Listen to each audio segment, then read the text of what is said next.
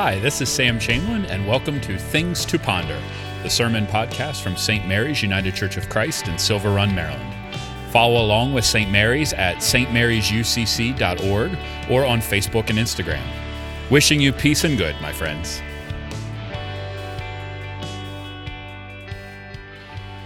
But we set out on our journey of Lent. And as we said on Ash Wednesday, so I would like to remind you again that the journey of Lent really is about three things. First, it is to tell the truth as best we can understand the truth. It is to do this revolutionary act in a world where truth-telling at times can be hard to come by. The second thing the prophets on that day encouraged us to do was to hear an invitation. We are invited in, we are not demanded to some moral code, but Jesus says, come. We are invited to hear that invitation anew during this Lenten season. And then finally, to see what it is that Jesus is doing, which is envisioning and creating a new way. This is what we call the kingdom of God. This is what Mark today will call the kingdom of God.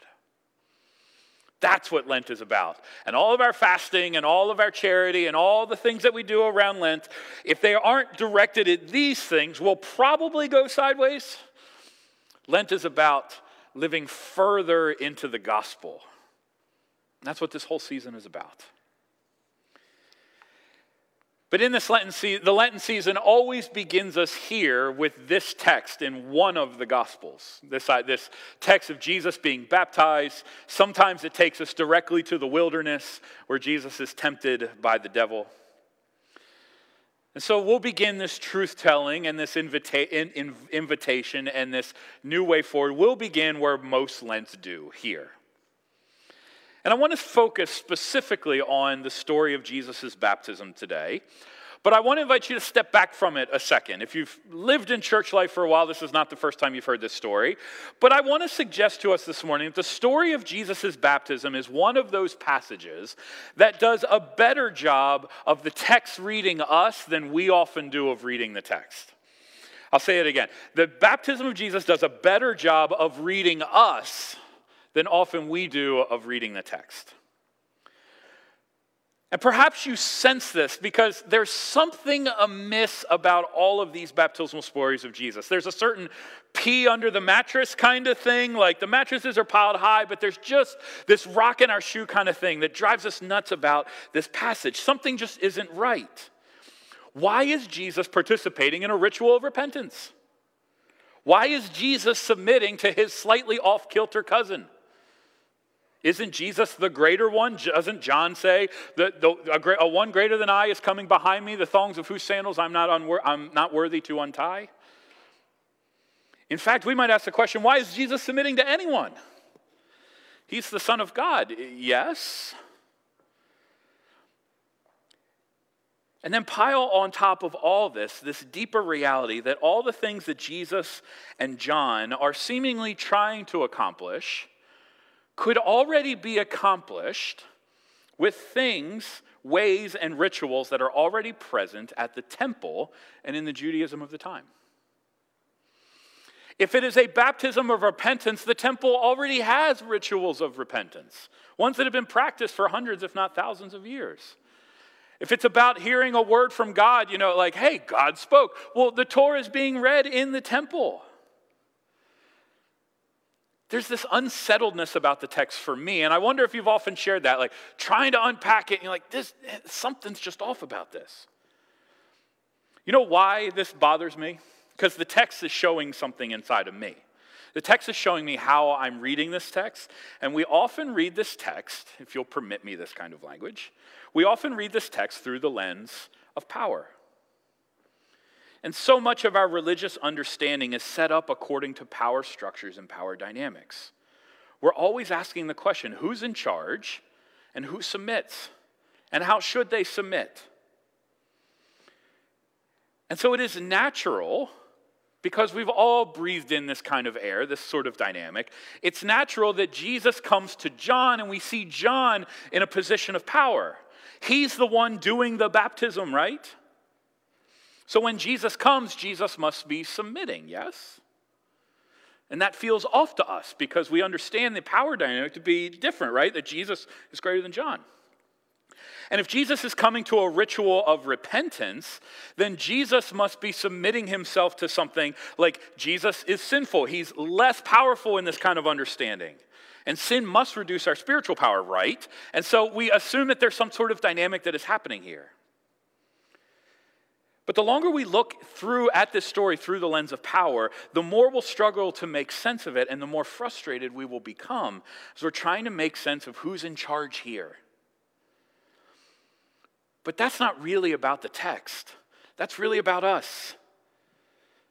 The text is reading us. The text is showing us where sometimes we insist on a certain way of being, but the text is not formed in that way of being. We want to read it at who's in charge, and that's not the question the text wants to answer. The text is showing us what our own presumptions are, and sometimes what our blind spots are. But if this is the first step in Lent, then the way we read this text will affect how we do Lent. Because if these first steps in Lent, if we're reading this story and it's really unsettling to us and we don't understand why Jesus is submitting all this, if these first stories seem uncertain and unstable, it has a good chance of derailing our Lenten journey because we're not setting out on real solid ground here. But here's the good news. We don't have to read it that way. We don't have to read it that way at all. There might be a different way of reading this story. Not that's going to blow it up, not as if all of a sudden, 2021 years later, we finally discovered how to read the story. That's not what I'm saying. There is a different way, though, that we might pay attention carefully to the text and let it speak to us in a slightly different way. There's an old saying in theology that theology is in the prepositions.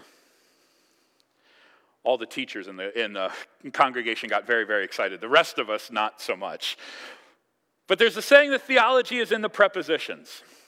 Prepositions are how we express a relationship between two words in a clause.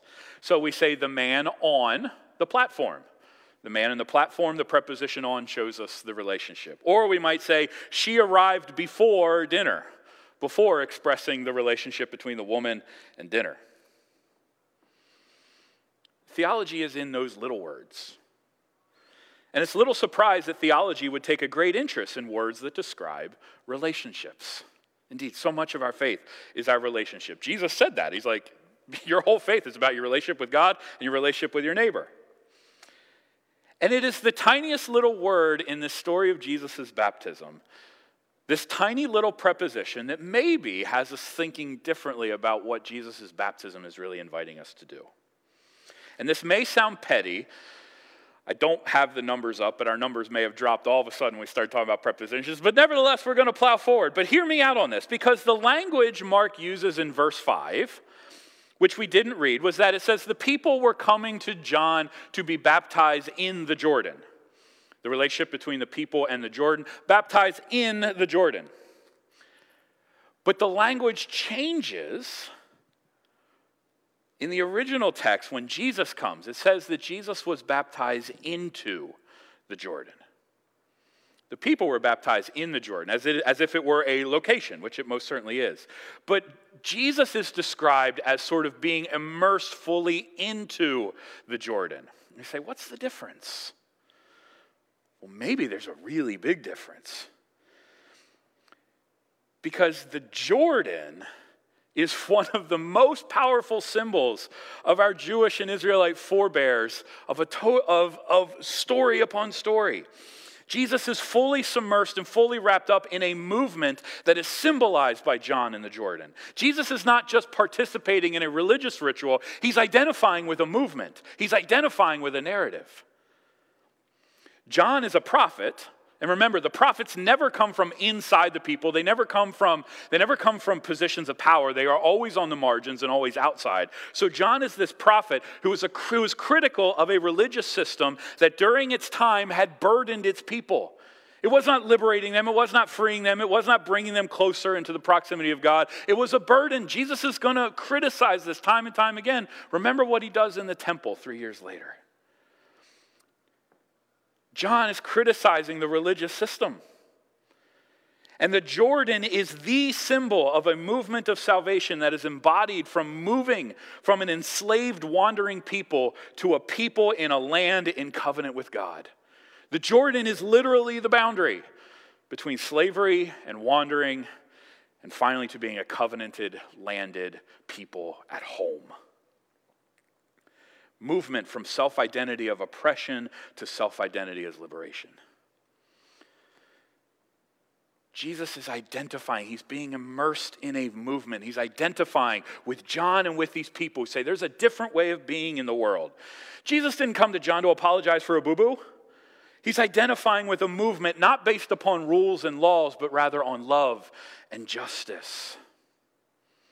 This preposition is doing a lot of theological work, but I think it is the theological work that is happening. The normal people are just kind of coming and they're doing a baptism. Jesus is diving all the way in. My favorite rebellion stories, forgive me, this is for a subsection of the congregation. My favorite rebellion stories have been since my childhood, Star Wars. And I couldn't help but be reminded as I was reading these texts and thinking about this, I'm like, this reminds me precisely of The Mandalorian. The Mandalorian's got a creed, he's got a way of being, he's got his shiny armor and all this. And then there comes this moment where he finds this child and he's like, what am I supposed to do with this child? And his superiors say, you are supposed to take this child and help us find his people. And it's like, wait a second, the people are this race of enemy sorcerers. And they say, this is the way. You've been immersed in this. This is your calling. It's not just a job. It is a way of being. It is a way of life that you have committed yourself to. You're not just accomplishing a task. Jesus is not just accomplishing a task. He is becoming fully immersed in something, a story of freedom. It is just at that moment when Jesus has identified with that story of freedom that the heavens are ripped open. Israel had believed for the longest time that the heavens had been closed up, that the time of prophecy, the time of God speaking was over. From the book of Malachi to the book of Matthew were hundreds of years where surely God was present, but exactly what it was that God was speaking, it had been quiet. But the heavens are torn open. Heaven is available again. Heaven is speaking again. And the single sign of heaven's power, the Spirit comes down. And it says it goes not in Jesus, but it's the same language. It goes into Jesus. Jesus doesn't just have this sort of spark of divinity inside. Jesus is immersed in it. Jesus is the very embodiment of heaven. And that is what sends Jesus on his way. He is not just somebody with some divinity. He is fully identified with a movement and fully and completely sent by God. Jesus is the movement that is breaking down barriers. Jesus is the movement who's making a new way forward. Jesus for us is the movement that is tearing open heaven and tearing open the curtain of the temple. It's the exact same language of tearing open the heavens that happens at crucifixion when the temple garment is torn in two. Jesus is literally tearing this open so that all can come to right relationship with God.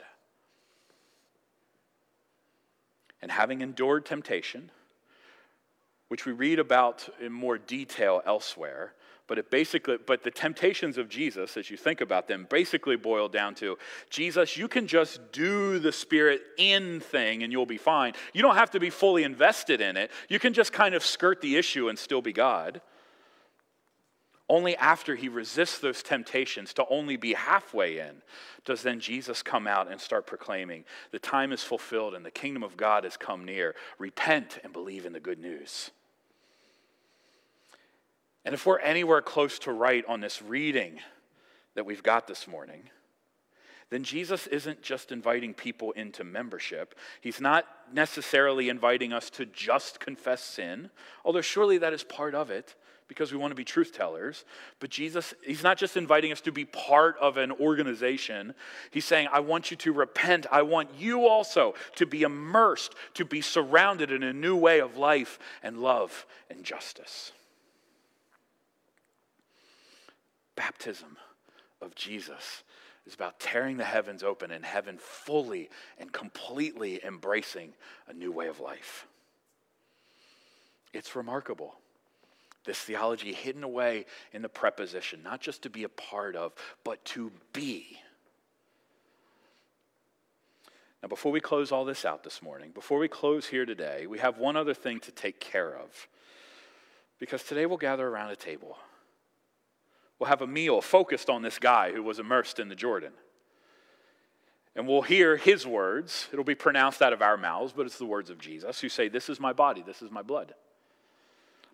Taking this at face value, we'll pick up the body and blood of this guy immersed in this movement, who came and tore heaven open, who rejected the old order of power and violence and brings us into a new kingdom of life and of love. And we're invited, what is this? Well, if this is just a ritual, most certainly it is a ritual, but if it is just a ritual, if we fail to discern the person in the middle of this meal, we'll fall into the same patterns that Jesus came to uproot and to unearth.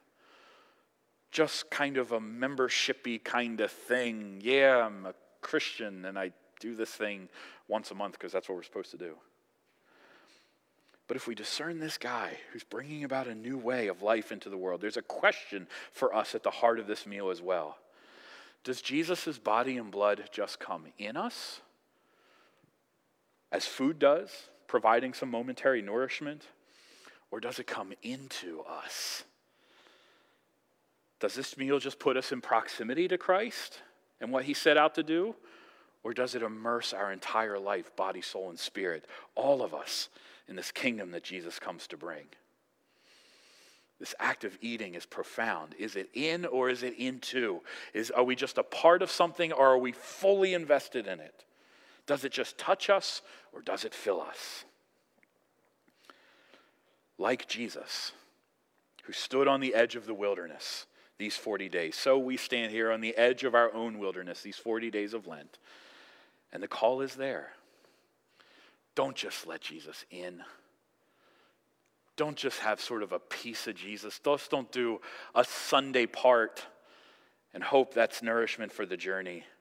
The call is to be all in, fully and completely submerged, enveloped in this new kingdom that God is bringing, the one that the heavens have torn open to invite us into. So friends, may we come to this table hearing the good news. We're not just participating in the world the way it was. In this table, Jesus, as he tells us at his crucifixion, is making all things new. And we get to be a part.